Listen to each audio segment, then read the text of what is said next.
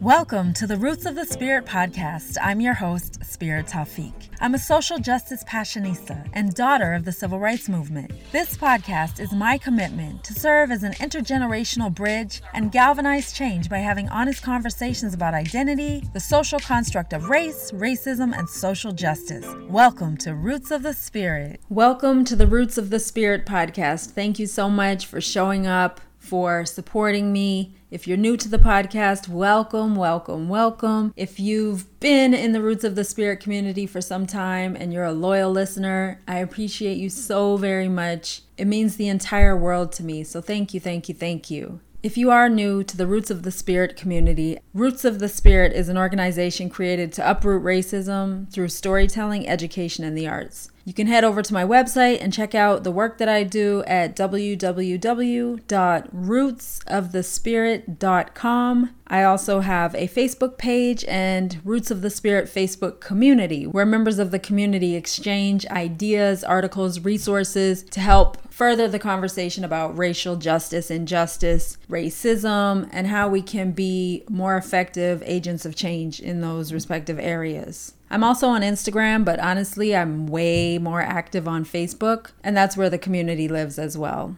This morning, I went on a beautiful walk with my husband to the park, and I'm always inspired being out in nature. So the spirit moved me on my walk, and I sent out a Facebook message saying, please send me ideas if anyone is interested in having me cover specific topic areas for this episode.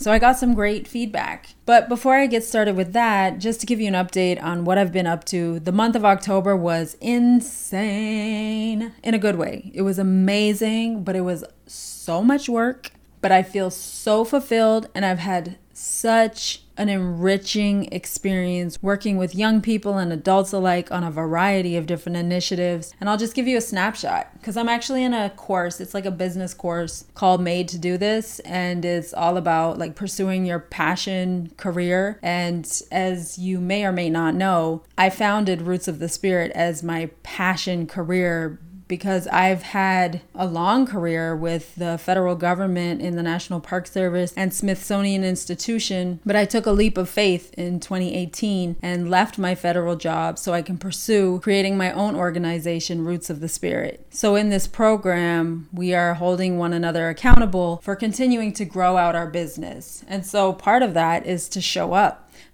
and be seen and let the world know about what we do, because sometimes I live in my head and I think, everybody knows what I do. Well, how would they?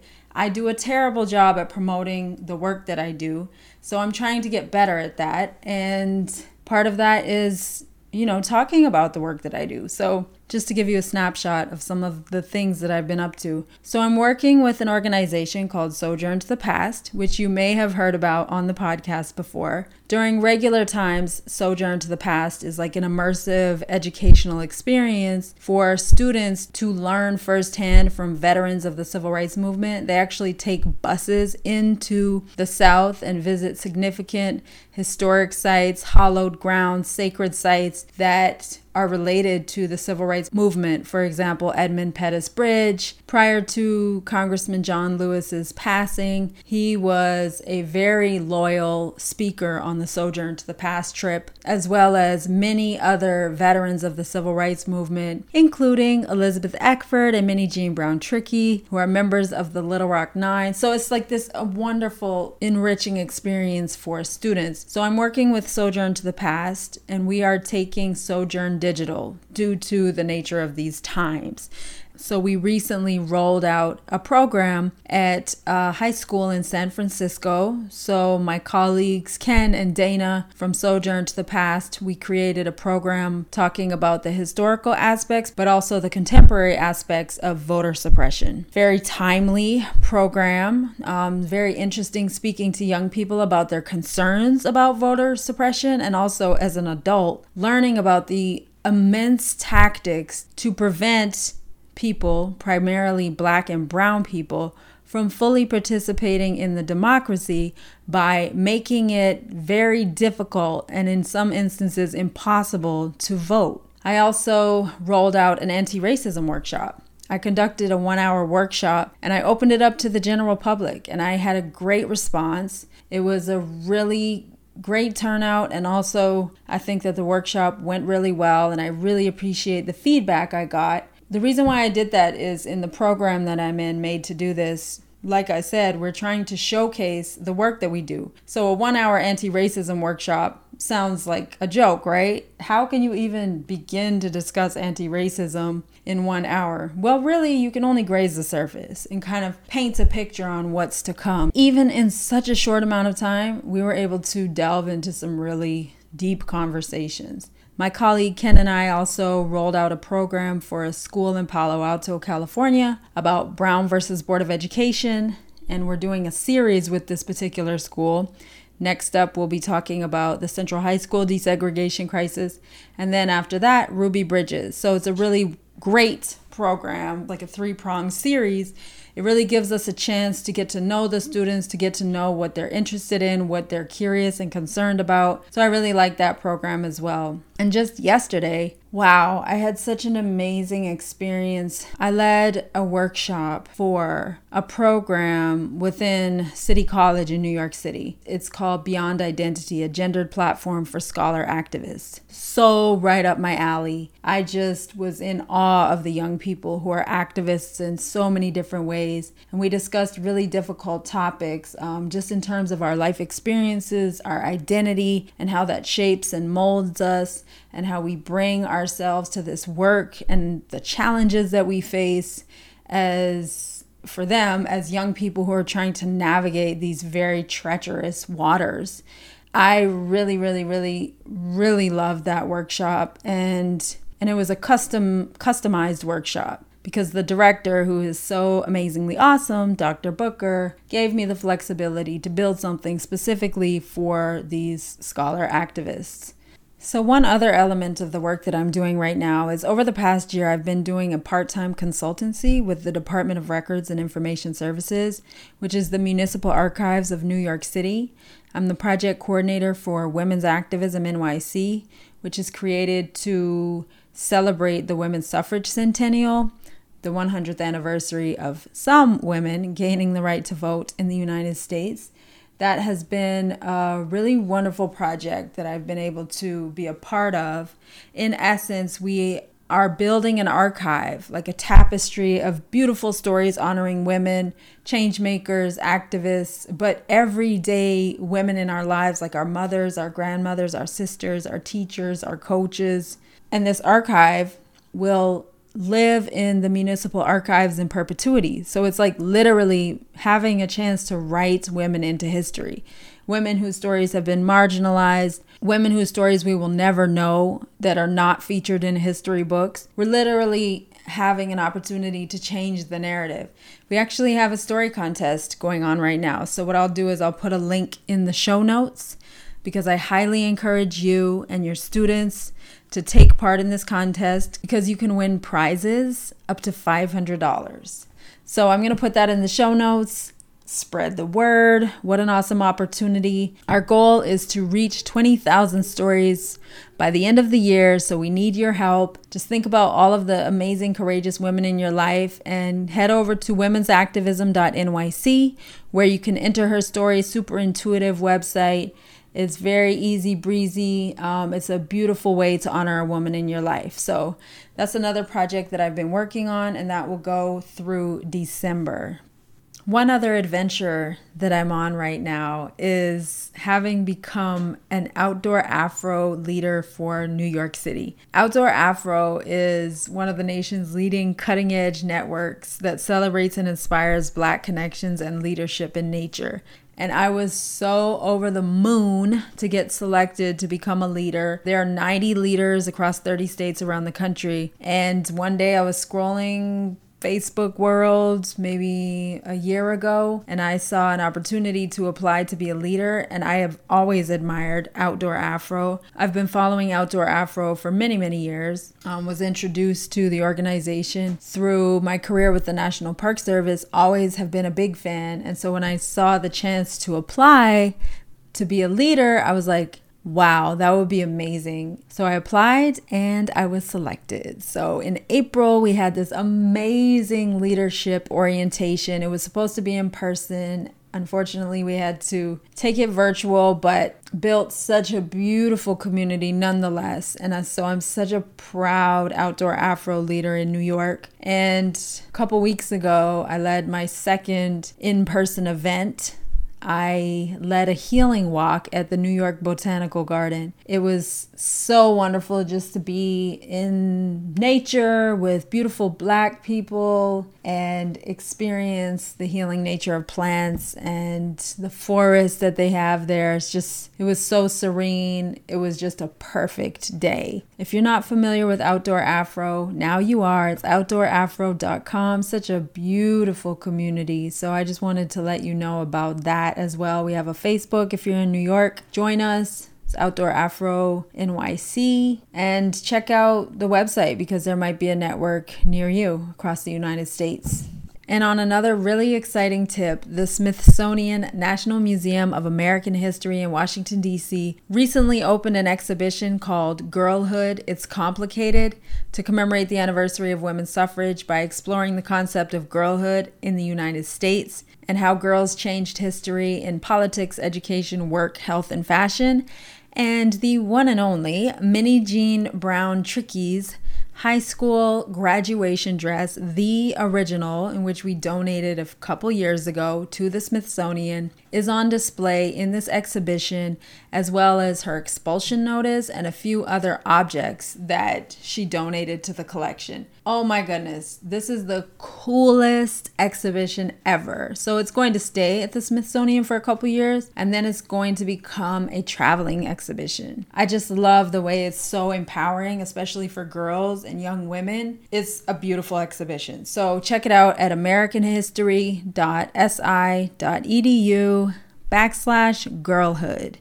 I'll put that in the show notes, so don't worry about having to remember that. So yeah, that's what I've been up to. Yeah, October has been serious, yo. But it's been fun. So I'm just happy that, the conversation around racism is on the forefront and a lot of good people are trying to do work to dismantle it. And then there are a lot of people who are putting challenges and roadblocks in place to prevent the good work that we want to do to try to break down and uproot racism and create a more just society. So before I get into all of that, just know I mentioned a variety of different organizations that I'm involved with. Anything that I say on my podcast is not speaking from the vantage point of those organizations. It's speaking from my voice, Spirit Tawfiq, as an individual, not representing any organization except Roots of the Spirit. So I just want to put that disclaimer out there. I'm involved in the community on various levels, but this is my voice, my opinions solely. Okay? Just get it out of the way because it's about to go down. Well, it's not about to go down. I'm just about to voice my opinions. As I mentioned earlier, I put out a call for ideas for this podcast episode. So I want to be able to touch on those. And the first one is from my awesome friend Tarona, who said, with the recent executive order on diversity training, can you talk about the effect it's having on contractors and institutions moving forward? To give you context, Trump issued an executive order on September 22nd, 2020, executive order on combating race and sex stereotyping. I don't want to bore you by reading it all, but some of it you just have to be aware. Of course, you can look it up on your own, but the executive order opens up with common language in an executive order and then goes on to talk about Gettysburg and Selma to Montgomery and Dr. Martin Luther King, how he dreamt that his children would one day not be judged by the color of their skin, but by the content of their character, and then says, thanks to the courage and sacrifice of our forebears, America has made significant progress toward realization of our national creed, particularly in the 57 years since Dr. King shared his dream with the country. I have to read this. You have to know what it says. Okay, so, and then the executive order says, today, however, many people are pushing a different vision of America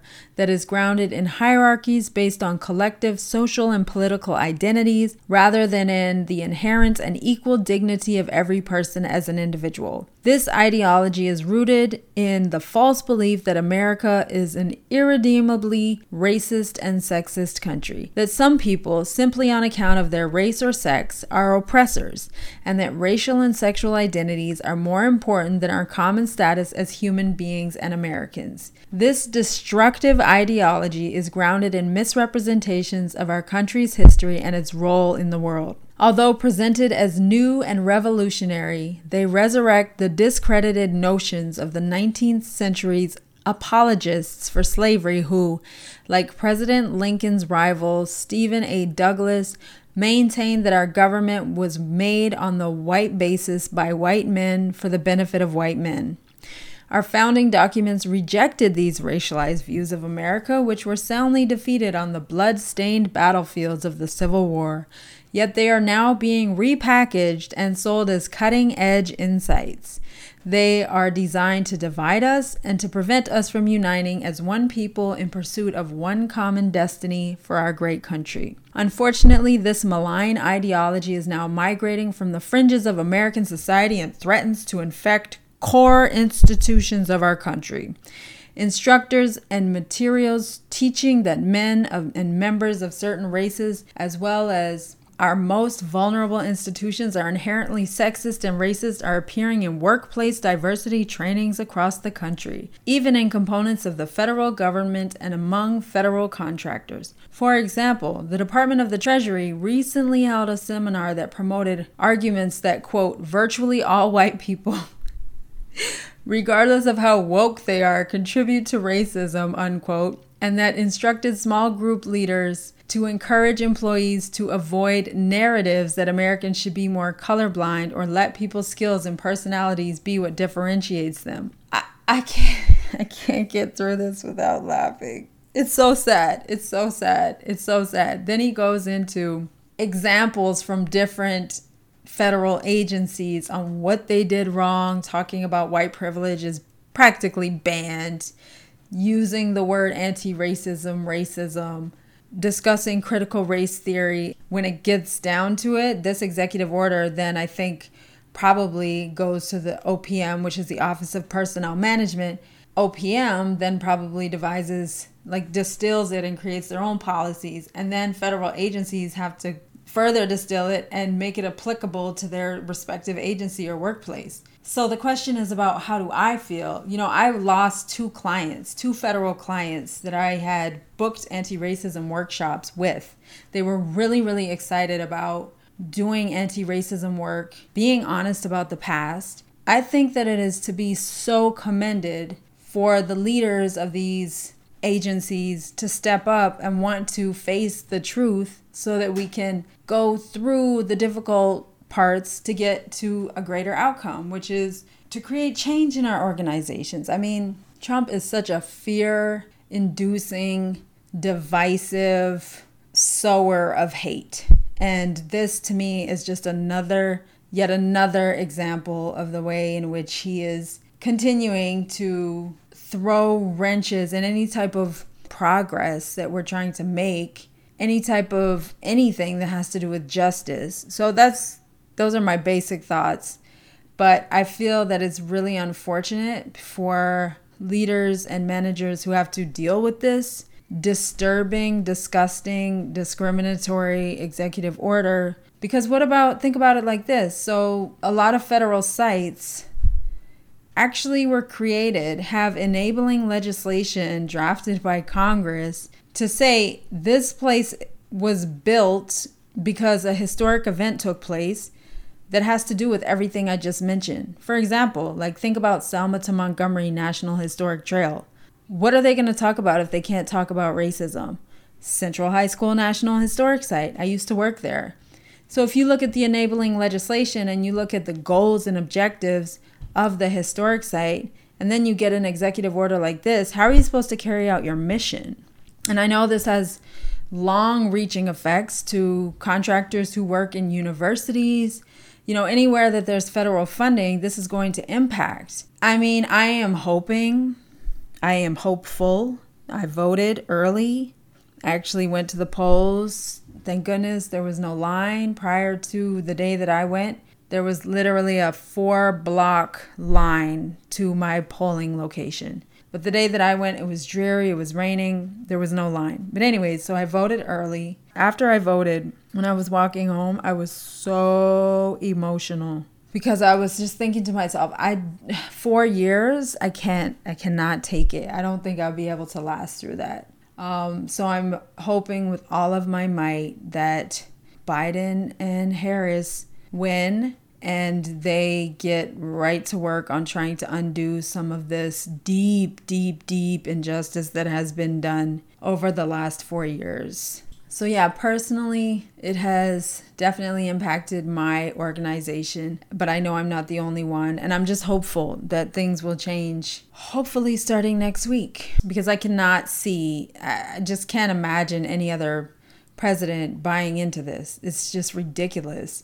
This country has been built on lies, myths, and dishonesty. And so really what people like me and people who are doing this, quote, diversity and inclusion work or anti-racism work, we're trying to revisit the buried truth. We're trying to bring to light the real history, the real stories, the true narrative of this nation so that we can grapple with the difficulties and the impact that it's had on all of our life experiences that brings us to this moment and try to help move through that. But I'm not deterred. I'm still going to be doing my anti-racism work with organizations that are committed to doing it. Now I know federal agencies have their hands tied at the moment, but I don't think it will last forever. So I feel hope in that regard. I also got a question from one of my super loyalists, Chuck, who I have to give a shout out to. He is so awesome. He always sends me the best articles and most unique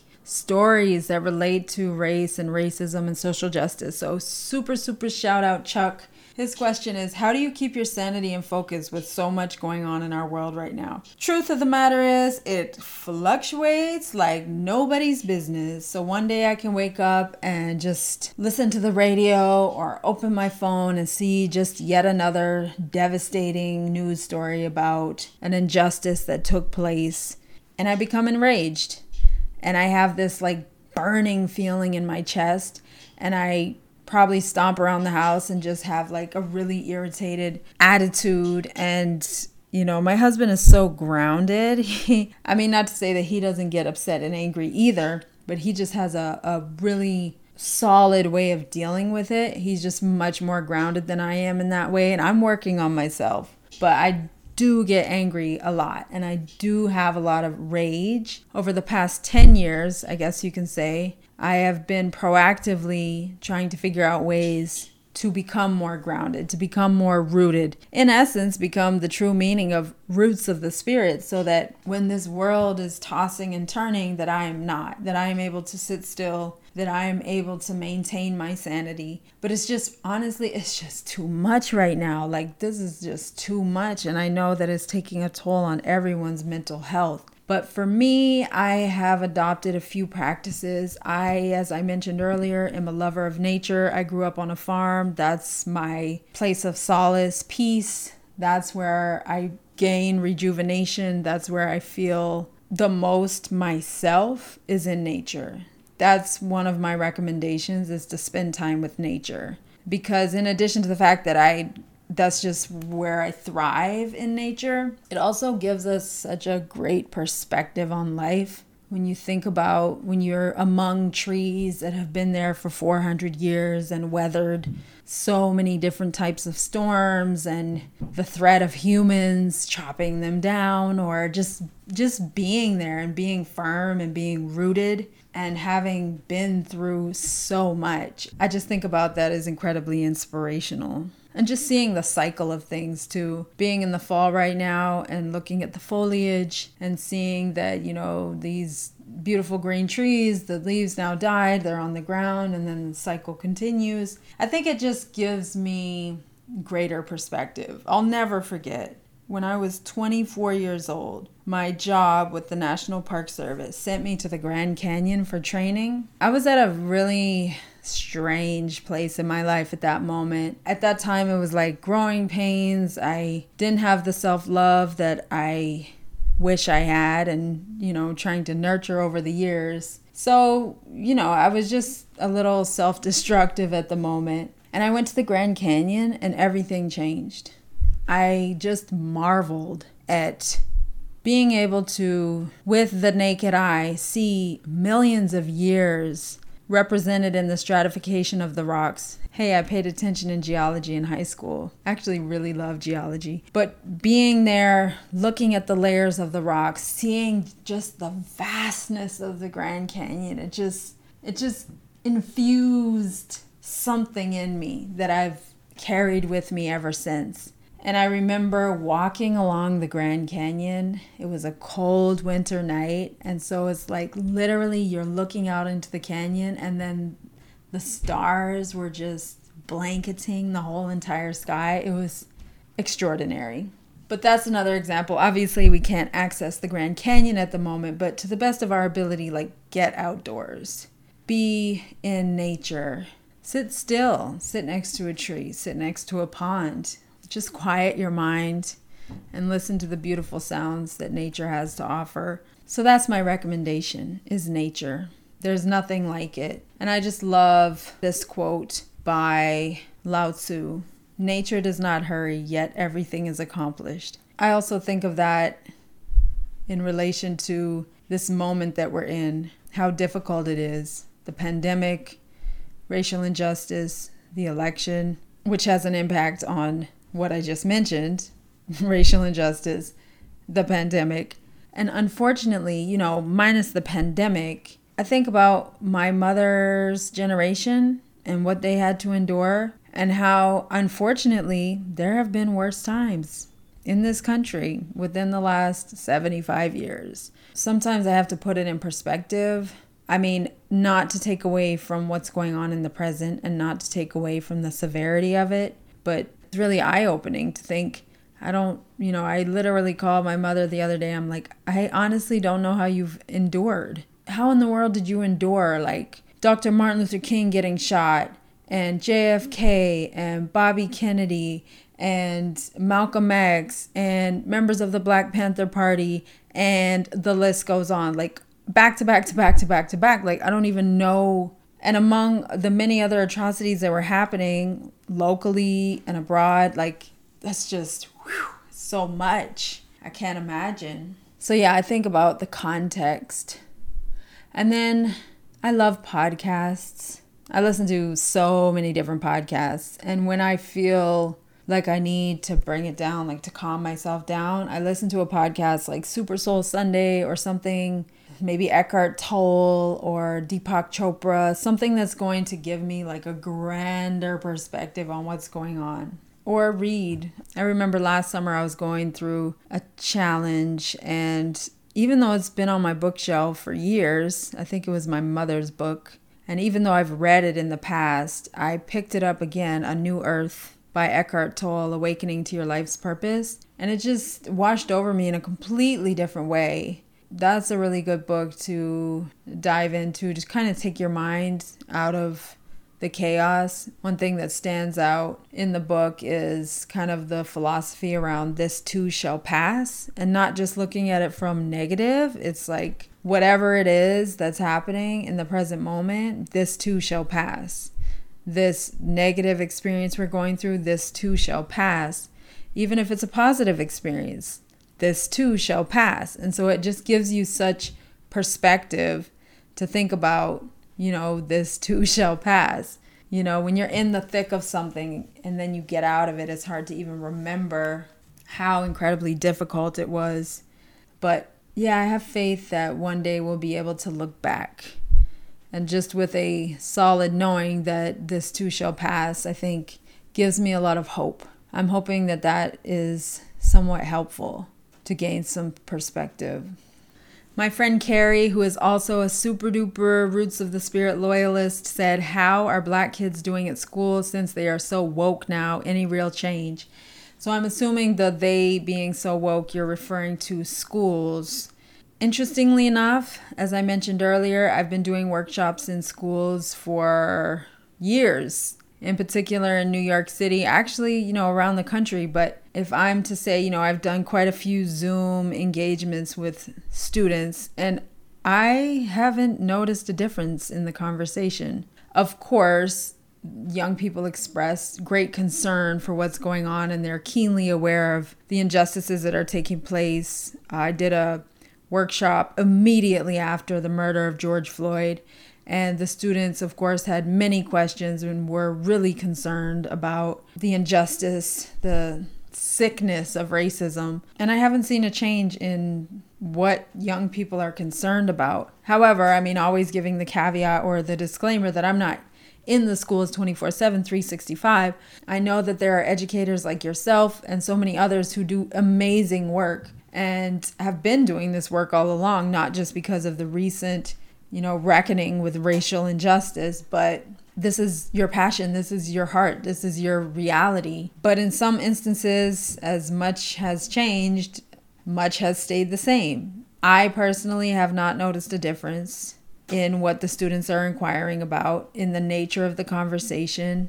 I have students come forth and discuss how they are bullied in their schools in 2020, how they feel isolated, how they hear the N-word at their school and other derogatory words related to different groups, homophobic comments and discrimination. So unfortunately, I don't really see a difference. I think it's on a higher level when I think about some of the change that needs to take place. I think it's on a much higher level than, putting the responsibility and the onus on teachers. I think that these changes, like real change, is going to have to be from a more systemic standpoint. The conversation around counselors in schools, not police, that's an example of a systemic problem where police officers are stationed in the schools. Kids have to go through metal detectors to get to even enter their school. Distribution of funding, the whole breaking up of districts and everything, and the codification of neighborhood schools, knowing that neighborhood schools means, in many instances, segregated schools because the neighborhoods are segregated. Also textbooks, who's writing the textbooks, from whose vantage point, whose voices are being heard, whose narrative, what narrative is being told. So I see a lot of change that needs to happen on a very large systemic level. And I just feel like it's very unfortunate that many times it's great teachers who make it their business to involve their students in conversations around race and racism and social justice, when I think the responsibility should come from a much higher level. But that's going to depend on the leadership of our country. That's how systemic I'm looking at it. But as long as we have leadership in the White House that is saying these conversations are off limits, it makes it very difficult for the awesome teacher in the classroom who's trying to expose their students to the truth. So yeah, that's my stream of consciousness way of responding to that question. Thank you so much, Carrie. You're just so awesome, and I really appreciate you for your support always. My friend Kareth asks, how to address politics in the classroom, how to address this election depending on the results. My opinion, again, disclaimer, I am not a classroom teacher, so I know that there are deep challenges to these type of issues, but in my experience, I think young people want the truth. Young people want a space to be able to express themselves and the impact that the outcome of this election will have on their lives. The first thing that comes to mind, and I spoke to some young people the other day about this, some university students. A young woman expressed that she was receiving a lot of hatred packaged as, well, this is just who I'm voting for. This is just my opinion. It's just about politics. It's not anything personal.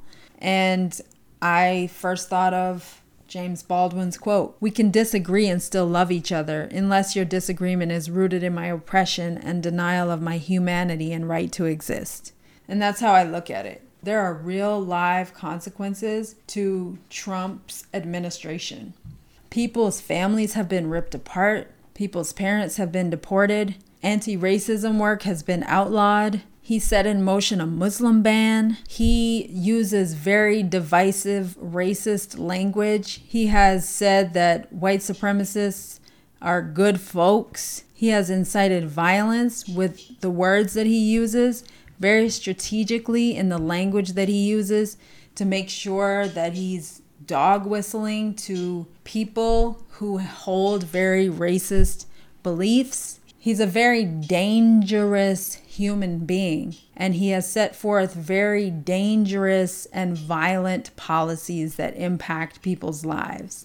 And so under normal circumstances, I think it's fair to say that, yes, we can disagree on the candidate and this and that, but this is a different type of candidate. This is a very violent, vile candidate. This person has inflicted pain and suffering. So for me personally, it's very difficult for me to see the argument of, it's just a fair election, because it might not be a fair election. Trump has said that he's going to make it very difficult for this to be a fair election. So I think that those type of issues are what need to be discussed. I think that young people are scared.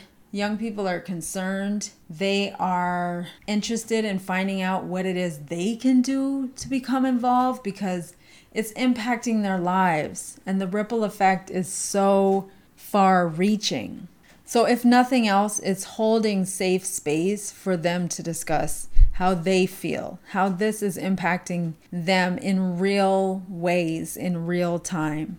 And I think one of the important elements of the conversation should be like, let's root this in fact.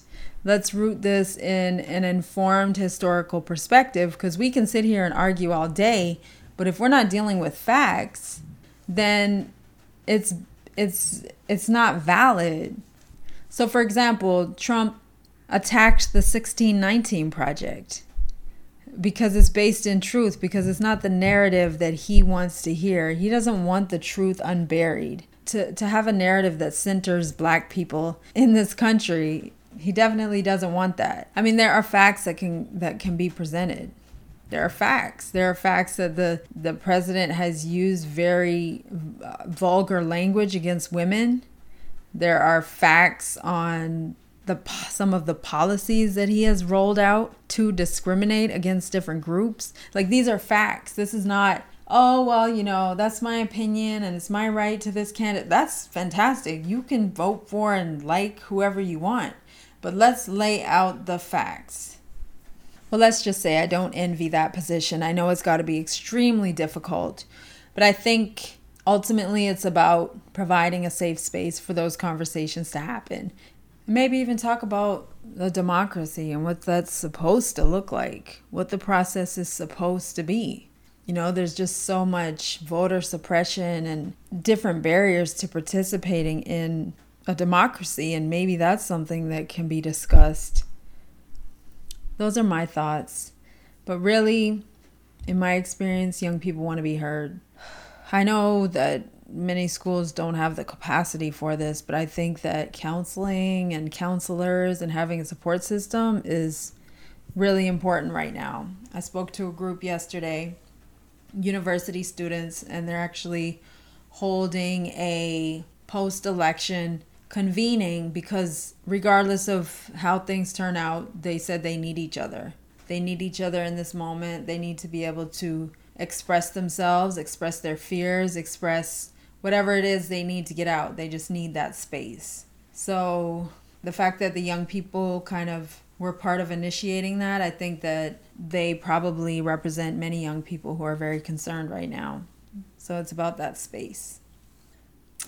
Well, this episode was dedicated to the Roots of the Spirit listeners. I just wanted to honor you by answering any questions that you have on the podcast and saying, I see you, I hear you. I am not an expert. I am merely striving to do my part to uproot racism in this world that we live in. So I appreciate you for bringing these questions to me, for being so loyal, for being a part of the change. As an anti-racism educator, I would love to work with you to roll out a training in your school in your organization, in your corporation. So please let me know if you're interested, or if you just like to test it out. I can roll out a 1-hour workshop to just kind of give you a taste of what it would be like, and then we can take it from there. But thank you so much. I hope you have a wonderful day, and I am crossing my fingers and my toes, and we need a change. We need a change. I cannot do this another 4 years. So this needs to change. This needs to change on Tuesday. And I know it's not going to change on Tuesday because there's so much going on with when the actual results will be in. So not quite sure when we'll have an answer, but I'm really hoping that we move in the direction of positive, proactive change. Have a wonderful day. Thank you so much for listening.